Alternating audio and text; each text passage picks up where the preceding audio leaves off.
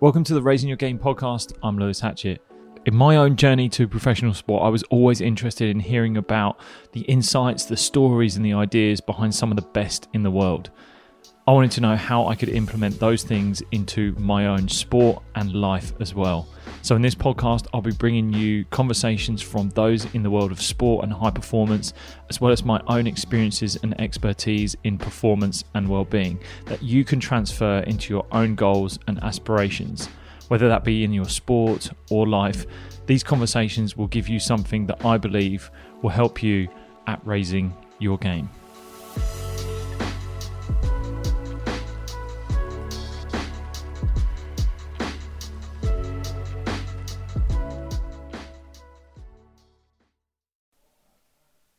Hey guys, welcome back to another episode of the Raising Your Game podcast with me, Lewis Hatchett. I wanted to start this episode off with a review that came in for the podcast, which I'm so thankful for. It was from Fred Jeffries, who started it off by giving it a 5-star review. Awesome. Thank you so much, my friend. And he was talking about last week's episode, the Anna Mears podcast. What a great and interesting interview. Anna was fantastic on the back of great questions. London 2012 stories were the most interesting for me. Now looking forward to listening to others. Mate, thank you so much for this review. Yes, last week's episode with Anna was unreal. And all of these reviews that are coming in really do mean the world to me. If you're able to head over to Apple Podcasts, scroll all the way down to the bottom of the episodes, tap a rating, give it whatever star rating you feel is necessary, and you can also click write out your review, hit submit, and then I will feature it in an episode coming forward just like this. So thank you so much for reviews coming in. I really, really do appreciate them. Also, don't forget to be one of the first to sign up for the Sport Yogi app. We've got people signing up already, showing their interest in when it's coming out. If you don't know much about this app, this was built out of my own frustration as a sports person growing up, as a young athlete, but then as a professional, I decided to get into yoga as something to look after both my body and my mind. However, yoga, mindfulness, everything around it was really uber spiritual and uber hippie in my eyes, and it just didn't resonate with me as an athlete. So after I finished my career, I decided to train up as a yoga and mindfulness teacher, a breathwork coach, as well as a trainer, and then implement all my experience and expertise as both a professional and amateur growing up, and combine all of that knowledge and expertise to create this app that is easy and accessible and easy to understand. It's practical around you and your sport and situations you might find yourself in. So you'll be able to work on things like your flexibility, balance, strength, mobility, also things like breathing exercises where you'll work on lung capacity, improving your VO2 max, and are working into some sort of mindfulness, mind-based training that will allow you to improve focus, calm, your cool under pressure, maybe even nerves before training or a game, all different situations you might find yourself in the sporting world, where you'll be able to just plug this in into your ears, listen along, work on your own mental game as well as your physical game, and you can just do it anywhere, anytime you want. You don't have to go to a class, don't have to go to a studio. I wanted this to be accessible for you in and around your training. This app is going to be designed for athletes, coaches, teams. So if you know someone who is in sport, whether actually playing themselves or involved in sport, and you think this sort of stuff is going to be super, super important for them, I know it really helped my sport and my performance in both, like I said, amateur and professional, then do head over to sportyogi.com where you can sign up today and get an advantage of being one of the first people, the early adopters of this app, and you can start giving the feedback. We can start building it the way that you want it, as you need it in your sport and your performance, both for your body and your mind. So once again, head over to sportyogi.com where you can sign up, enter in your name and email address, and information will be sent out to you when it is available. Anyway, on to this week's episode, and I'm super excited to introduce this week's guest, Eric Cressey. He is the founder and president of Cressey Sports Performance and also the head of player health and performance at the New York Yankees. Eric is one of the leading voices in strength and conditioning, having amassed a large following online, as well as having athletes travel from far and wide just to train at his facilities. He's now niched himself in the world of baseball, but Eric has worked with athletes in a variety of sports, and we talk about his journey to where he is now, some of the challenges he faced personally, as well as his outlook on physical training for athletes and his overall holistic approach in getting the most out of them. So whether you're an athlete yourself or a coach that is looking to get the best out of your clients, then this is going to be something that you are wanting to listen to. Or even if you're just interested in hearing how one of the best in his field operates. So whether you're an athlete or a coach that is looking to get the most out of yourself or even your clients, or even if you're just interested in hearing how one of the best in his field operates, then this is a great listen to make some notes from. I've followed his work for a while and he is the real deal, and I want to just reiterate how thankful I was for his time and also how incredibly humble he is with what he does. But anyway, let's get into this episode and I give you Eric Cressey. Enjoy.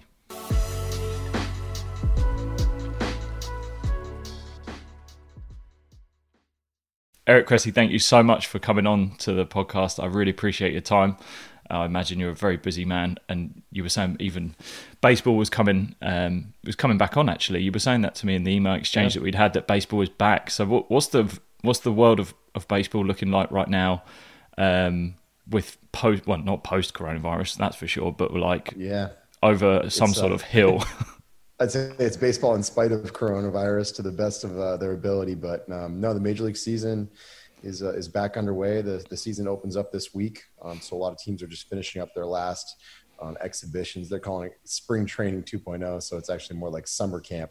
The Major League season is going to happen. And then teams have kind of what they call their taxi squads, which is kind of like their backup roster located somewhere close to their team. And then the minor league season, unfortunately, has been, basically canceled.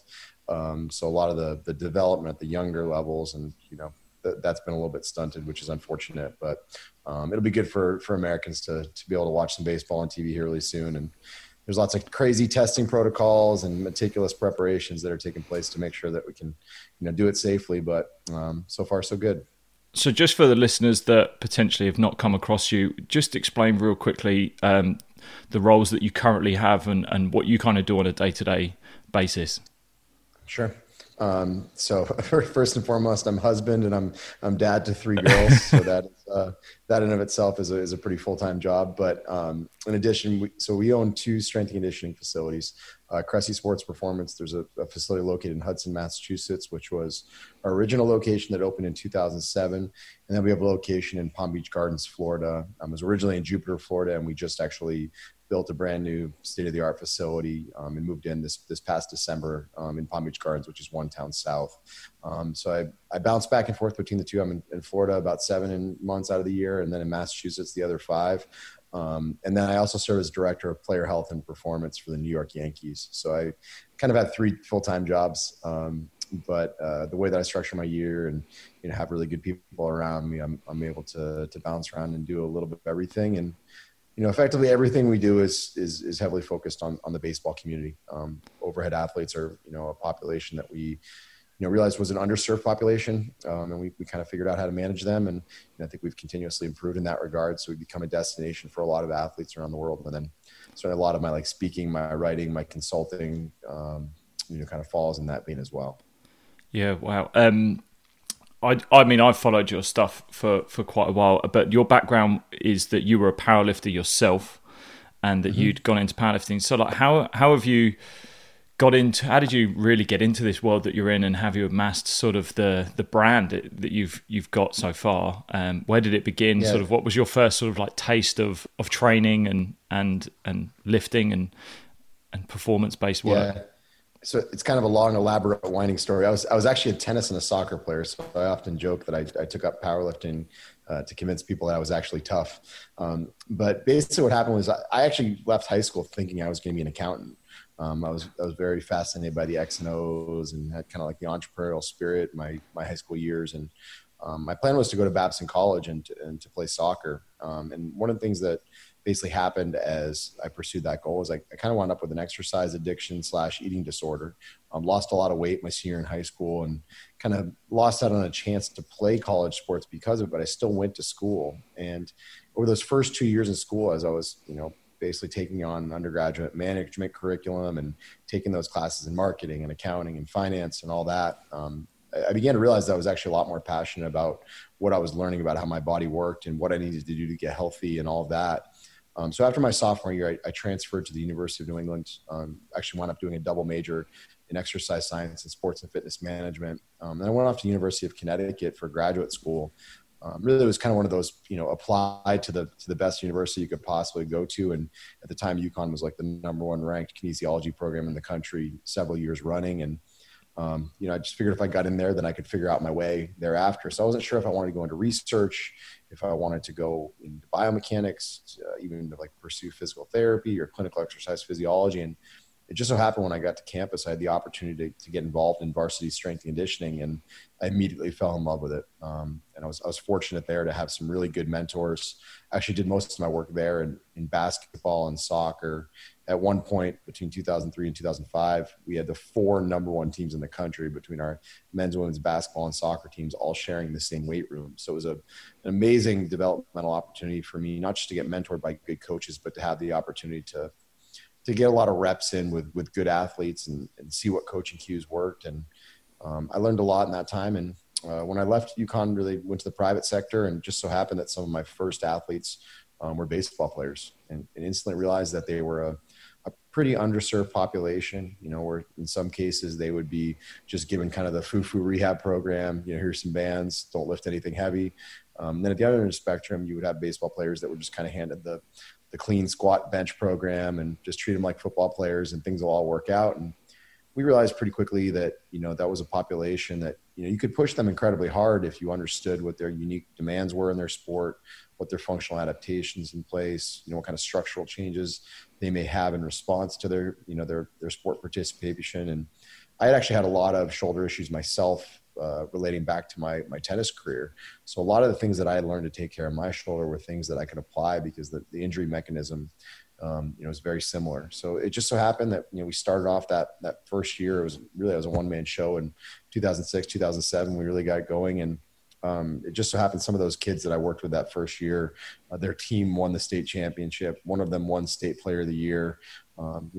Several of them went on to play college sports. And, so immediately my phone started ringing off the hook, and it was it was perfect timing because my old business partner from Babson College, where I originally went, he was my roommate. He became my business partner. He had just finished his MBA and was looking for the next step. And I needed a business guy so I could focus on the training. And so we started Cressey Sports Performance in the summer of 2007. And, that was then. It was a lot of high school kids. And now we train guys in all 30 major league organizations. We train Cy Young Award winners, MVPs. We've had close to 200 guys drafted over the last 7 or 8 years.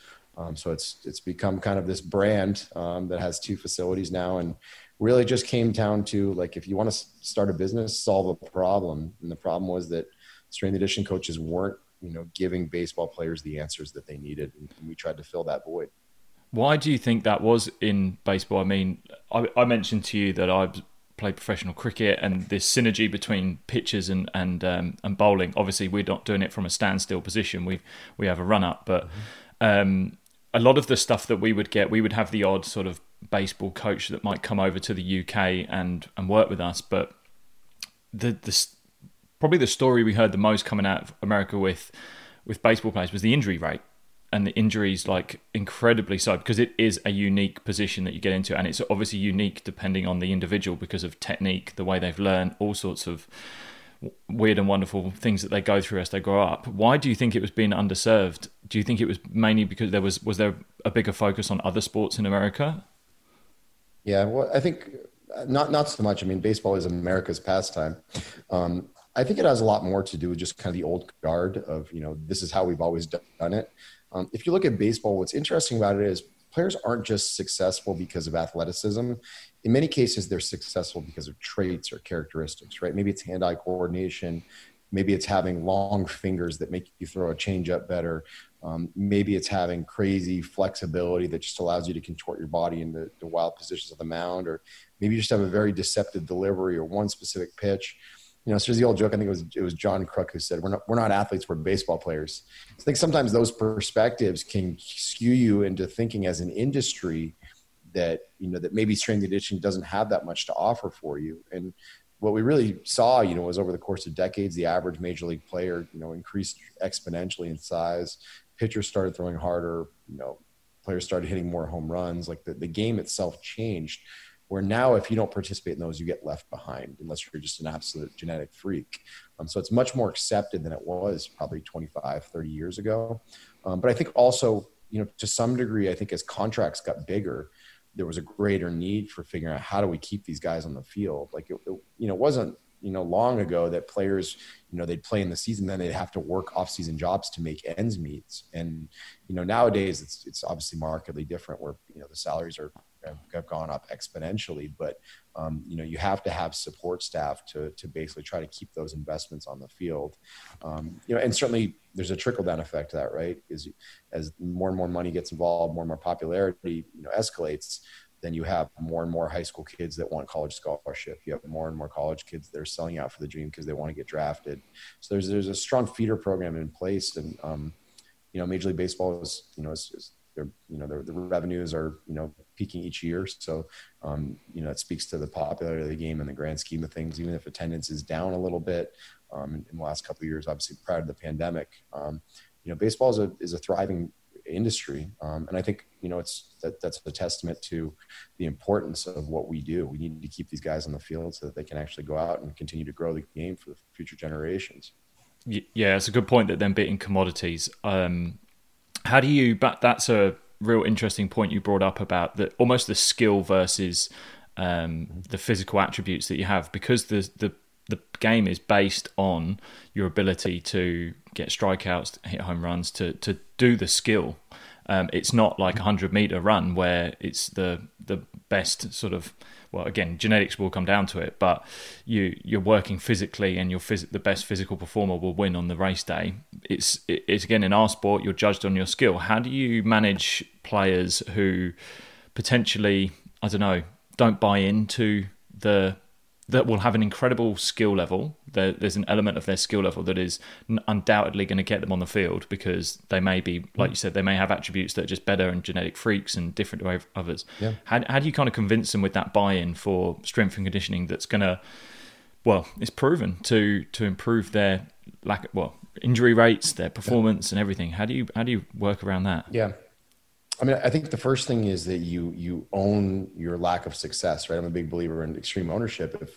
If a player doesn't buy into what I'm selling, then I'm not a good salesman. I haven't articulated my perspective effectively. And probably more importantly, I haven't done a good enough job of involving him in the process, to giving him an ownership role in his training, to provide feedback on what's worked, what hasn't, so that we can work together to pull together a program that's going to work well for him. And that's something that we did, I think, extremely well as we came in and, kind of changed the focus of some of the things that were going on with the Yankees when I started up this past year. But, that's something that I think we've built our entire business in the private sector on, is giving athletes an ownership role. But I think one of the things that's incredibly powerful that we've always been able to do in the private sector is leverage our previous successes, right? So if we have a 16-year-old kid that wants to throw year round, I can walk him across the room and introduce him to a big leaguer who, took 3 months off per year, played a different sport, did something differently and had success doing it. So we can at least generate a really quick sample size for him to say, hey, this has worked for other athletes. Right now, like, I know this is what you want to do. It's probably not in your best interest. If you decide you want to go that route, let's talk about how we can make it work sustainably. But, I think anytime you can leverage previous successes, that's really, really helpful. And that's easy for me to say, right? Because I can walk across the room and do that. It's a lot harder for a younger coach to do that. So you're going to have to take different avenues. But I always come back to, like, you start with a shared goals discussion, right? So if, not to get political, but if you and I were, at completely opposite ends of the political spectrum, right? We're probably going to butt heads if we just argue about, point counterpoint count, things like that. But if we both agree that our goal is to make X better and Y better, if we understand what the actual goal is, it immediately becomes a much more productive conversation, right? If I say, some of the stuff on my side, like, that's way too extreme, I would never do that. And you say, hey, some of the stuff on our end, like, we push that too far, we're not going to do that.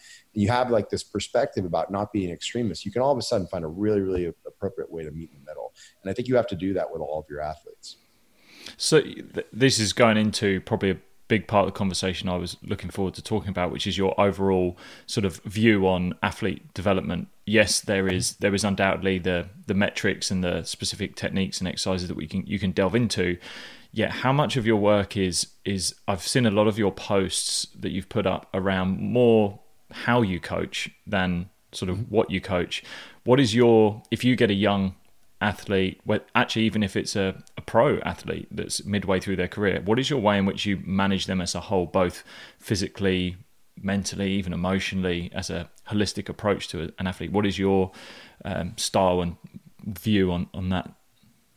Yeah, I mean, it's a broad question. It's a little bit of a tricky one to answer. What I would say is where I think we've had a lot of success is not leaving any stone unturned. I mean, if you walk into our facility, every athlete that's in there has been assessed by one of our coaches. That's a conversation, that's a review of a health history, that's a discussion about training backgrounds and goals, and good and bad experiences in the gym. And then it's a movement assessment. It's obviously a collection of both general and specific tests, classic orthopedic range of motion stuff and more functional tasks, things that are more general movement screens, and then also things that are specific. And there's also usually a skill development aspect that, particularly in our baseball world, like, we're going to look at, video of them throwing. We're going to look at metrics on, what spin rate, spin efficiency, spin axis, things they do to a baseball.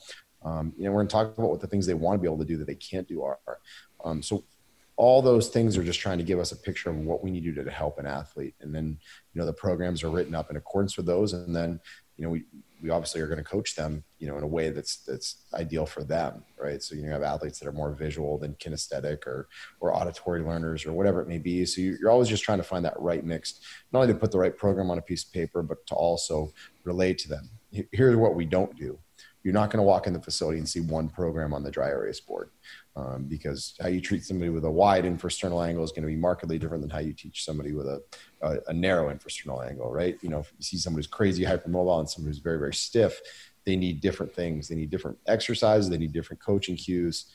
And it sounds crazy to say, but that's actually been a remarkably differentiating factor for us. You'd be shocked at, how many high-level training facilities and organizations just kind of give everybody the same thing. And the second, you start individualizing, you start making athletes realize that you actually care about them, that you view them as a unique individual that has, individual goals and, specific needs and things like that. So I think for us, it's always been about trying to treat each person, uniquely. And I think that also, to be honest, kind of plays into, if you're familiar with like some of Chip and Dan Heath's writings, they wrote a book called The Power of Moments.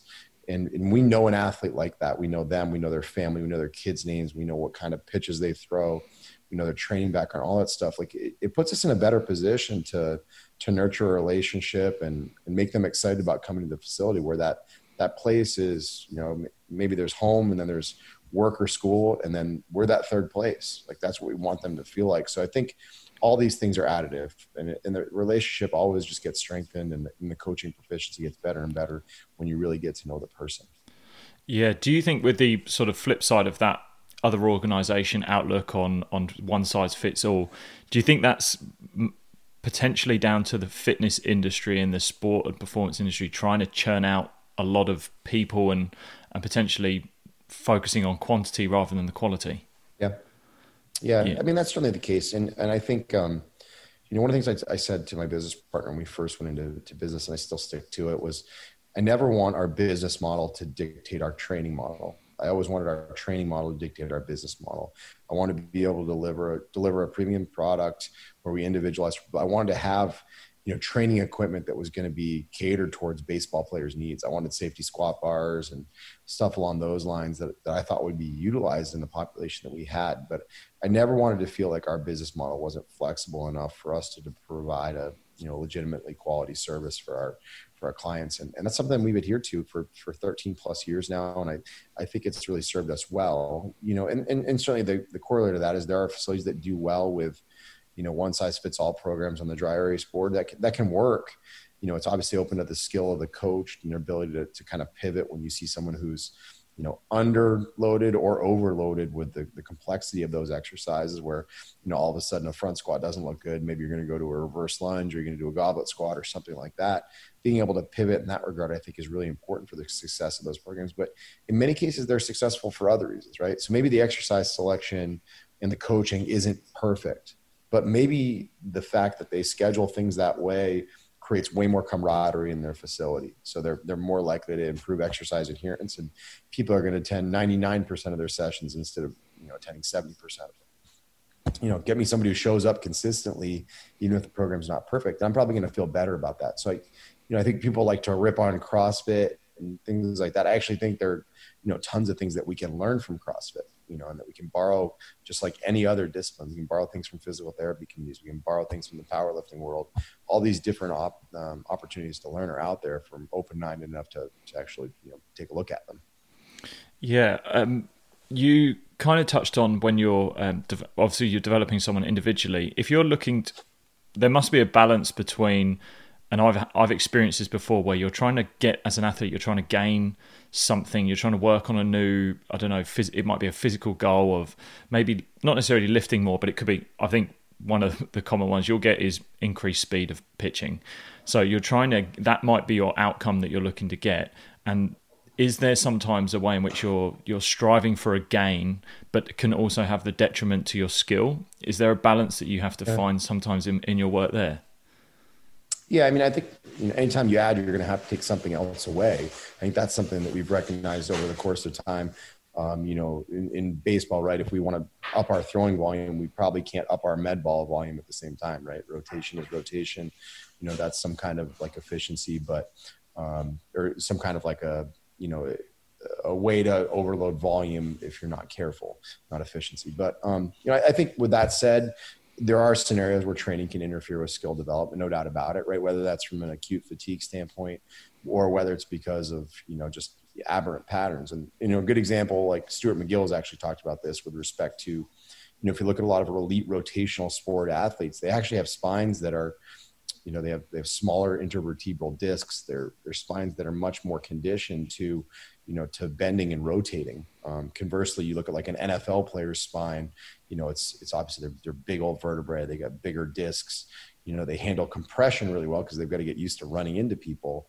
If you train a really pliable, rotational driven spine, like a power lifter, it's probably not going to work out well, right? They may actually have more problems, and you take away some of what makes them successful. So our training always has to support our skill development work and not get in the way of it. Yeah, I think I've seen sometimes where that's gone the other way, and it's you've seen someone potentially like work on the physical side and then the skill, and then you lose sight of actually that's what your bread and butter is, and that's what you're being paid for. A lot of your stuff that I see is able to take the complex of the world that you live in. It's very, very, that you can get into some real articulate wording. You can go into some heavy metrics, but when it comes down to being an athlete, having been on that side, it's like, I just want to be told what you need me to do. Sometimes I was someone who wanted to know why. I wanted to know why, how, what it is. Is there a way in which you try to take this complex work and keep it simple? And is it obviously done on a person-to-person basis? Yeah, that's actually something I've had to learn. To be honest, one of the biggest mistakes I made early in my coaching career is I talked too much. I'm a guy, I'm born in the Northeast US, and we know about Northeast US people, we tend to go fast. We tend to mutter. It's just kind of the nature of how I've been. So I've had to slow myself down, and I always reiterate this to our interns and new coaches that, you want to be clear, you want to be concise, and you want to be firm, particularly when you're coaching in a semi-private environment. Obviously personal training is going to be a lot more, conversational at times and things like that. But when you're working with a group of athletes, you want to get in, get out, like be really concise with your cues. And so you have to choose your words carefully. So I think that's something that's super important. And also understand that, sometimes it's not even a word, right? If I can teach a guy to tuck his chin from 40 yards away just by doing this, right? You can emphasize things with body language too. And that's particularly important now, honestly, in like a pandemic where, we can't get too close to people and use our hands to reposition them and things like that. So, certainly I've gotten more efficient, I think, in that regard. But, Another thing that, Nick Winkelman's spoken about a lot is just the power of analogy. External focus cues, those tend to obviously help a ton with respecting, kind of find the context that an athlete already has. So we use those quite a bit, obviously use the environment around them, and then analogies just to relate it to something that, is similar. Just like anytime I talk about like, using a counterbalance on a weight, I say it's just like moving the fat kid to the end of the seesaw, right? So it kind of puts things into perspective. Like, but there's a bunch of different things that you can do in that regard, and all of a sudden, it's a humorous moment in some cases, but it's also something that usually registers with the athlete. You're obviously renowned now as one of the world's leaders in S&C, and I imagine a lot of people are coming to you. Did you ever go through sort of imposter syndrome as you were coming up through the world of strength and conditioning? It's to be honest, I think I probably did, but I didn't recognize what it was in the moment. Probably earlier in my career. I think a lot of that stuff happens when you pay too much attention to the noise out there, and eventually it can kind of become subconscious that you're acquiring it and you're taking it in. I want to say it was probably around 2006, 2007. I just kind of made a conscious decision to stay off internet forums. I had no interest in arguing with people on social media or anything like that. I realized that, if I wanted to do what I wanted to do in this world, there was no time to argue on the internet, in various capacities. There's no time to argue, period. Especially nowadays, like there's some good stuff. Trevor Moawad was just on my podcast, and he talked about him, listened to a great book that just talks about how like social media doesn't change people's mind. People go there for confirmation bias. So if you just sit there and yell all day, all you do is waste time. And it's, even more prevalent for me now that I have kids. Like I have no desire to argue on the internet, but in pushing that out, I pushed out a lot of the negativity I think that could have driven some of the imposter syndrome. But more importantly, it freed up a lot of time for me to, to study, to learn, to shadow really good coaches and therapists, experiment with our athletes, to build relationships with a lot of the athletes that I think were really impactful in growing our businesses over the course of time. And it also gave me an opportunity to be a producer and not just a consumer early in my career. And, I've been writing in some capacity every single day for, over 17 years now. It was just something that I did. And you realize that there's a huge body of work there, and, kind of, develop this accidental career doing it, just because I did it so much. So, if there's anybody out there listening, I think that's the first place you start. You just try to build relationships, and you're not going to do that arguing on the internet. For me, my online presence is very much about helping people. I want to put good information out there. I want to introduce products that I think can be impactful for, helping end users or educating fitness professionals. I want to have conversations like these where I feel like, some of this information might register with a 22-year-old coach out there that was, maybe struggling with some of the same stuff that I was struggling with when I was just getting to grad school.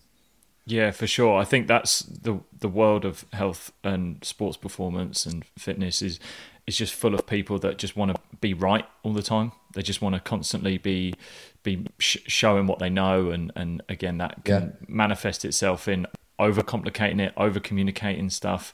I'm always a big believer in.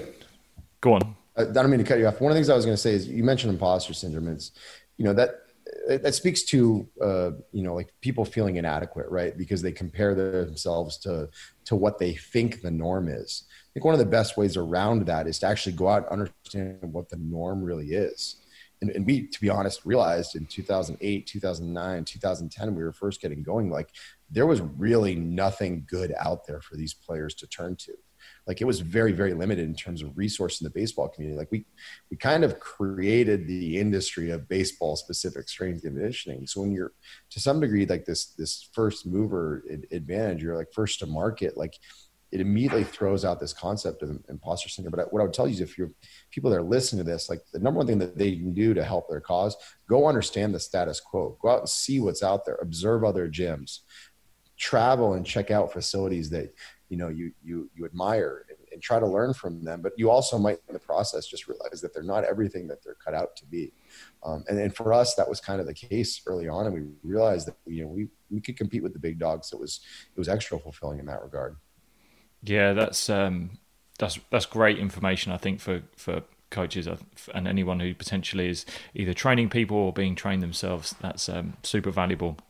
I actually wanted to talk about a little bit in some of the stuff that you potentially use with your athletes as a bit more of a staple, actually around things like recovery. So obviously it can be very easy to get caught up in overtraining. You even mentioned about you having your own exercise addiction. How did that manifest itself? Yeah, for sure. So I was I was kind of the chunky kid growing up. I shopped in the husky section, and just one of those athletes that for me was, I wasn't fast enough, right? I had pretty good skills both in soccer and in tennis, but I realized the next level for me was going to be able to run faster, jump higher, change directions quicker. The next level was obviously going to be competitive in that regard, and I think it's one of those things where you don't necessarily set out to have it become such a challenge. But, for me, I'm a very type A personality. And when I decided I wanted to lean out and start lifting and conditioning harder and eating better and all this stuff, you just kind of keep pushing the bar higher and higher. And you realize that some people are certainly predisposed to that. Like there's some pretty good research out there that shows that, basically eating disorders do have a genetic component. So there's a couple instances of it in my family before me. So it was always intriguing. And I never felt like I had, false pressure put on me or anything like that. But, it was one of those things where I just kind of kept pushing and pushing. And before I knew it, I, lost 80 pounds and made myself really sick. And, the pendulum had gone in the exact opposite direction. And, to be honest, it's an interesting dialogue because there are several other people who are kind of like in my position in the industry who went through some of the same stuff. Brett Bartholomew was really, really upfront about that. And in his book, he talked about some of the stuff he realized. And, in both cases, like it kind of helped us find our careers. So we've had some good conversations about some of that stuff. Did you know it was when it was actually happening? Were you kind of aware of it, or did you just a reflective thing? Yeah, no, I think I was, certainly not to the extent I probably needed to come out of it a lot sooner. But I think, when you look at something like that, I've always viewed, and again, this is personal opinion. And if, I look back on my cases and I always looked at, eating disorders as a form of excessive compulsive disorders, right? You tried to find control wherever you could, and for some people it was because they lacked control in other aspects of their life. You had people who were alcoholics who had eating disorders. You had people who had, been in domestic violence situations, athletes who had circumstances that were outside their control with respect to either their sport participation, their career success, or even their body image. For me, I always look back on it. I was a confused athlete. I just needed direction. And I never felt like I could go anybody with direction. It was, it's kind of like that era where it was like the low fat craze, kind of trending the zone. Like there were so many different perspectives about sports nutrition. And I just, I don't fault like my parents at all. My mom was a high school teacher, and my dad was a school bus distributor. So it's like they weren't equipped to give me nutritional education. And to be honest, I struggled to kind of find my way out of it. And it wasn't until actually I was introduced to a competitive bodybuilder from my hometown who kind of took me under his wing and taught me about proper nutrition, got me training in a better way, and actually gave me my first opportunity working at his gym. I worked the front desk on Saturday mornings as a way to like get my foot in the door in the industry. His name's Daryl Conant. He still owns a gym in my hometown in Maine. And, I look back and, I was a guy who just needed a mentor, and it was life-changing for me, probably saved my life in a lot of ways. So, I think you got to be really careful about lumping all these things into the same diagnosis. Cause what worked for me obviously wouldn't necessarily work for a lot of other people. You mentioned body image there, especially for men. I think it's something that's not spoken about too much, and especially in the world of performance and health and fitness. Do you see it sometimes getting in the way of people performing, maybe potentially training to look a certain way rather than losing sight of actually the performance outcome goals? Or is your entire industry, what the work you do, shifted away from that? I think you certainly see it. I think you see baseball players that, maybe try to look good, and at the end of the day, they lose sight of the fact that it's much more about performing well. But I think those conversations are relatively easy to have at the level I'm at right now. And I don't think they have to be mutually exclusive goals. Like you can train very hard for sport participation and look perfectly fine as long as you take in quality calories and things like that. So, I don't think it's that much of an issue. I wrote a book about it. It's like you can have the show and you can have the go too. So that's not something I lose sleep over right now. I don't think it's one of my I guess my big challenges in my career as it is, but I can certainly see it being a challenge for other coaches in certain plays, particularly, those who deal with more female athletes than I do. Yeah, good point. So wanted to get on to talking about the ways in which you sort of the stuff around training. So what is there anything you use as a kind of go-to recovery method for your athletes after all the training that they're going through? Yeah, for sure. I think for starters, I'm not a big fan of icing. If there's an athlete who is a diehard icer, I'm going to pick my battles. I'm not going to go right at him and tell him that's a terrible idea to do that. But for me, I've always been a big fan of active recovery. So in that regard, certainly at the lowest level, something like a Mark Pro is something a lot of our athletes use, just because you get the muscular recruitment without necessarily all the effort. So it's good for, guys to wear on planes when they're traveling, or, we have guys that wear it to bed, particularly after acute injuries, anything like that. It can help you to kind of expedite the process. And actually a really good podcast with Gary Ryan at Mark Pro, all about, where the icing myth originated in sports medicine. So I don't use it, in recovery scenarios. Certainly don't recommend it, but I love like low key mobility circuits, light activity, anything like that. All good. Big fan of manual therapy, a variety of different disciplines. Some athletes like instrument assisted stuff, cupping, Graston. Some people like ART. Some people like dry needling. Others, like something more aggressive like fascial manipulation or, Rolfing. But, just in general, I think there's a ton of merit. We don't necessarily know exactly why manual therapy works, but it does seem to help a lot of athletes rebound. Certainly like foam rolling, lacrosse ball, Theragun, stuff like that can be helpful for some athletes as well. It's a kind of a different approach to manual therapy. And then certainly you can get sexier and sexier with it if you have access to things like, hyperbaric chambers and, some people like contrast baths. It's just one of those things where, I think you got to find what works best for you. Yeah, and especially that, I think that was a period I went through on my own sort of performance journey, that you have to try everything to begin with. I found out very quickly that something like cupping didn't work for me.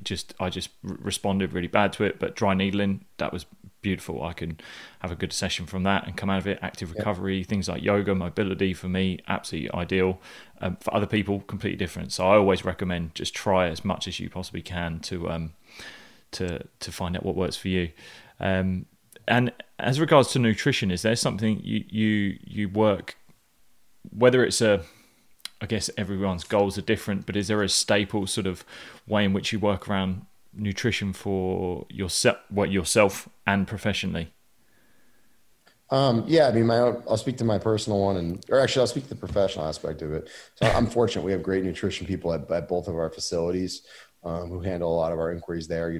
I know what I don't know, and I certainly don't have the time to take that on. So we have some good people at our facilities who can take the lead on those.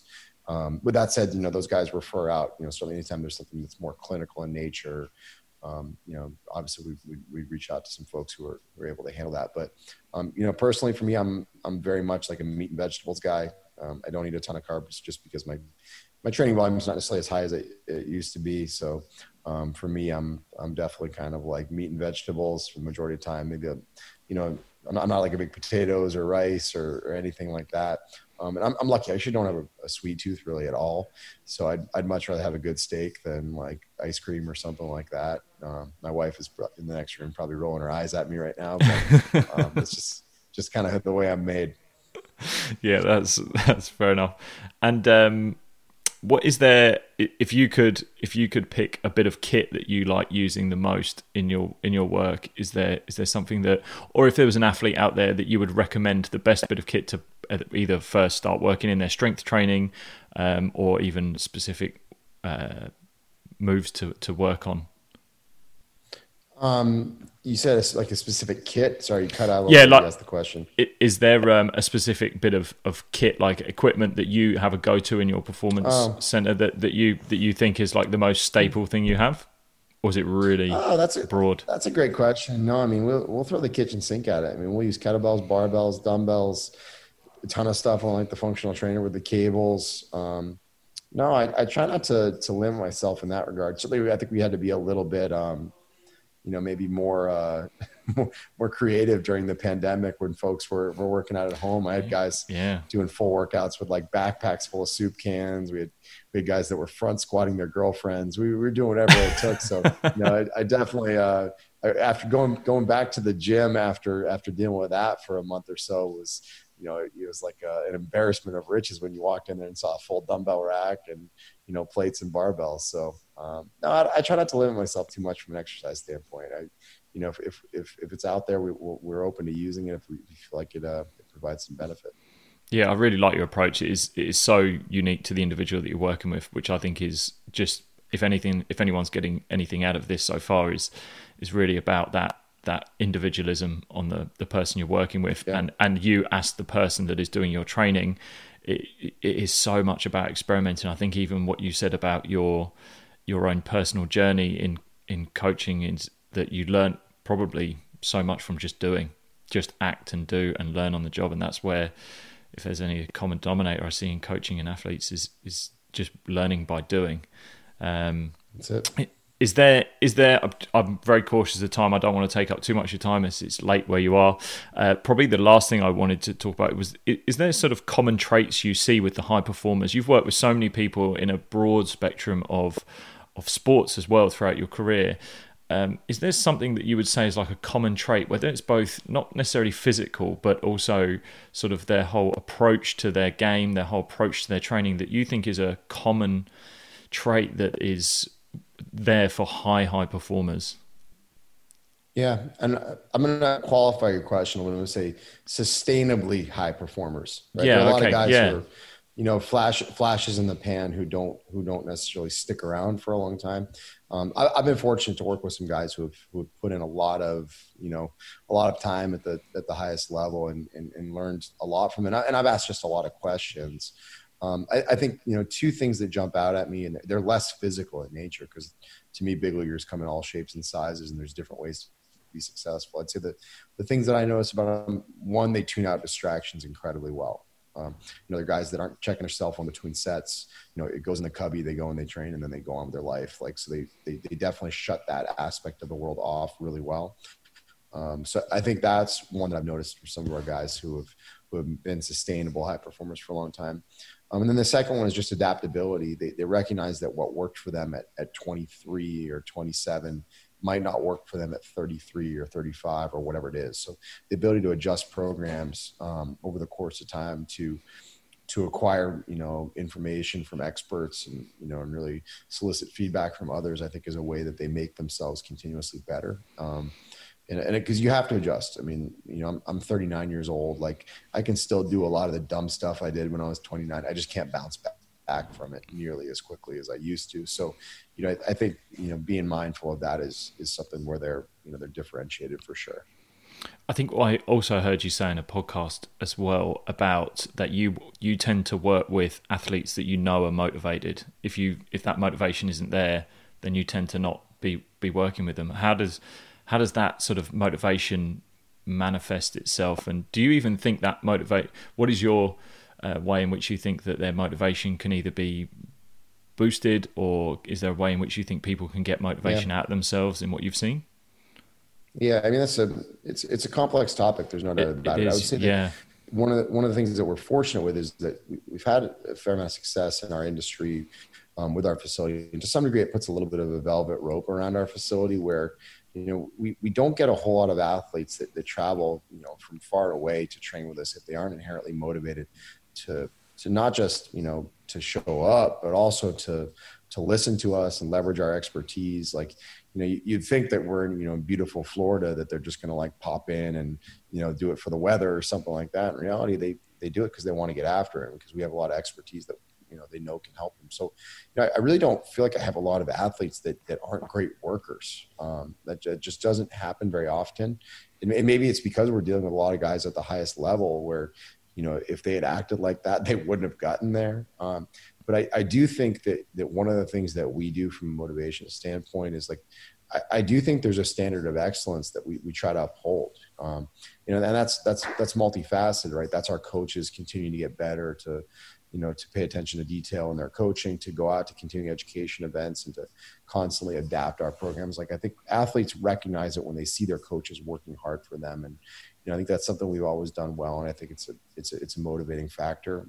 So that, I would say is certainly one thing that we can do. But I think the other thing is just the facility tone often creates the motivation. You want your facility to be that third place that I talked about earlier. So, who wants to go into an energetic, upbeat facility and just have a crappy workout? Like, you don't. You walk in there, your buddies are getting after it, the music is bumping, there's energy, all that.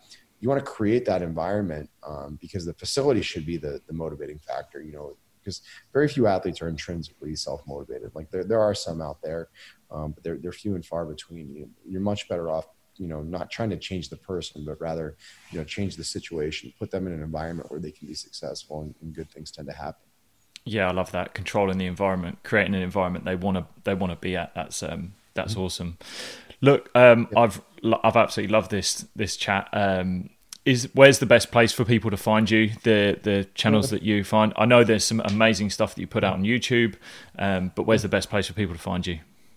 Yeah, there are a few different spots. So social media is both Twitter and Instagram are at Eric Cressey. My website is ericcressey.com. We have a free newsletter, free blog. There's also a free podcast that's more in the baseball niche, but we have a lot of folks from the sports science community and skill development worlds and things like that. And like you mentioned, YouTube, it's youtube.com/ecressey. So we're always throwing new content up on those. So certainly check them out if you're interested. Yeah, there's some awesome resources out there for both coaches and athletes. Eric, thank you so much for your time. I really appreciate it. And you got it. Yeah, thanks for being on here. Thank you very much for having me. I enjoyed the conversation. Cheers. Thanks again for listening to another episode of the Raising Your Game podcast. As always, you can support this podcast, and it means the world to me if you are able to leave a review. So over on Apple Podcasts, if you scroll all the way down to the bottom of the episodes, click the number of stars you want to leave for this review. Hopefully it's a 5-star review. Write a review and then click submit. It really does mean the world to me, because it allows us to grow this podcast and get it out to even more people. So thank you so much for your support. I really do appreciate it, as always. Also, again, don't forget to head over to sportyogi.com, where you can sign up to be one of the first people to receive information and the beta version of the Sport Yogi app, so that is coming out really, really soon. And I'm so looking forward to getting that out to you. So head over to sportyogi.com and register today. Anyway, thanks again for listening, and I'll see you guys soon.